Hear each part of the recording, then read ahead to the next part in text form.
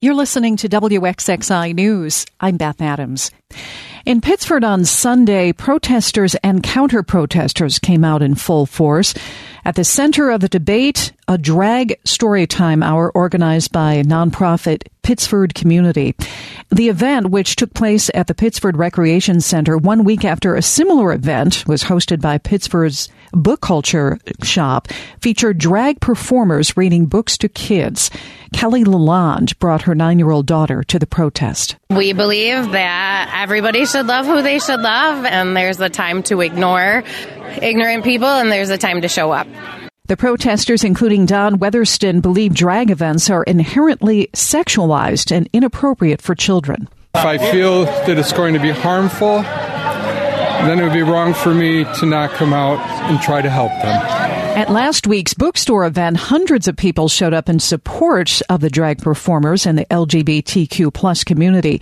There were relatively few protesters, but Sunday's event at the Recreation Center drew more protesters, including many out-of-towners.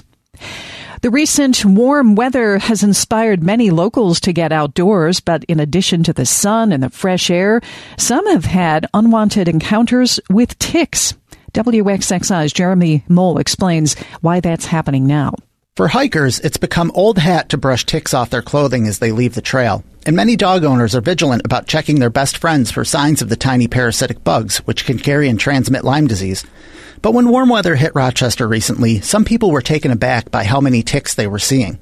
It may seem logical to assume Rochester's mild winter led to an explosion in the tick population, but that's not the case, says Brian Ledette, a professor at SUNY College of Environmental Science and Forestry.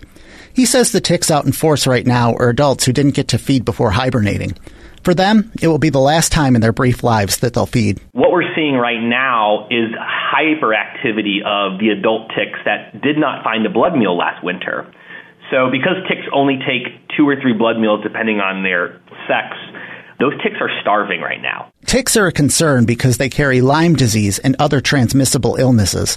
If you find a tick that is attached to you or a pet, Ledette recommends using fine-point tweezers to grip it at the skin and pull directly up. Then save that tick, and if you develop flu-like symptoms or any symptoms shortly after a tick bite, bring that tick to your physician and have them use that as a differential for diagnosis and treatment. But the best bet to avoid Lyme from tick bites is prevention. That means wearing light-colored clothing and tucking your shirt in your pants and your pants into your socks, as well as performing tick checks after being outdoors. Experts also recommend using an insect repellent containing DEET. Jeremy Mole, WXXI News. A newly homeless cat who captured the hearts of millions of social media users has found her forever home, and it's right here in Rochester. WXXI's Jasmine Singer has the story. The story of Lulu, a 13-year-old Himalayan cat, recently went viral after her former owners tried to have her euthanized for not using the litter box properly. But little Lulu lucked out. The concerned vet, recognizing that the cat was entirely healthy other than the treatable kidney issues, refused to put her down. Instead, she called the Dutchess County SPCA in Hyde Park, about 2 hours north of New York City. The shelter immediately took Lulu in. So we put Lulu on what's called a urinary diet, which is a prescription food that helps prevent the formation of crystals. And she never failed to use the litter box once. That's Lynn Mellocaro, executive director of the Dutchess County SPCA and a former English professor at the Rochester Institute of Technology. She says that after arriving at the shelter, Lulu made it clear that she didn't want to stay in a kennel. So she became Mellocaro's office mate. I really loved her. People magazine picked up on Lulu's story, and the support came flooding in. Pet supply companies offered to send free cat food and litter, and hundreds of applications to adopt the beige beauty overloaded the Dutchess County SPCA's inbox. And then I was minding my own business and it came up on my Google feed and I was horrified like everybody else by the story. Enter Ellen Kleinberg, a Rochesterian and retired teacher. Kleinberg had recently said goodbye to her 21-year-old cat and was planning on adopting another one at some point. She had a particular soft spot for senior cats. It breaks my heart when they've been in a home for so many years and all of a sudden here they are in a shelter and they don't understand what's going on and they're stressed and they're scared and they deserve to have a really good end of life. For Mello Caro, choosing Kleinberg as Lulu's adopter was a no-brainer. But after Kleinberg and her daughter drove nearly 5 hours to adopt the cat and then 5 hours back that same day, the question still loomed.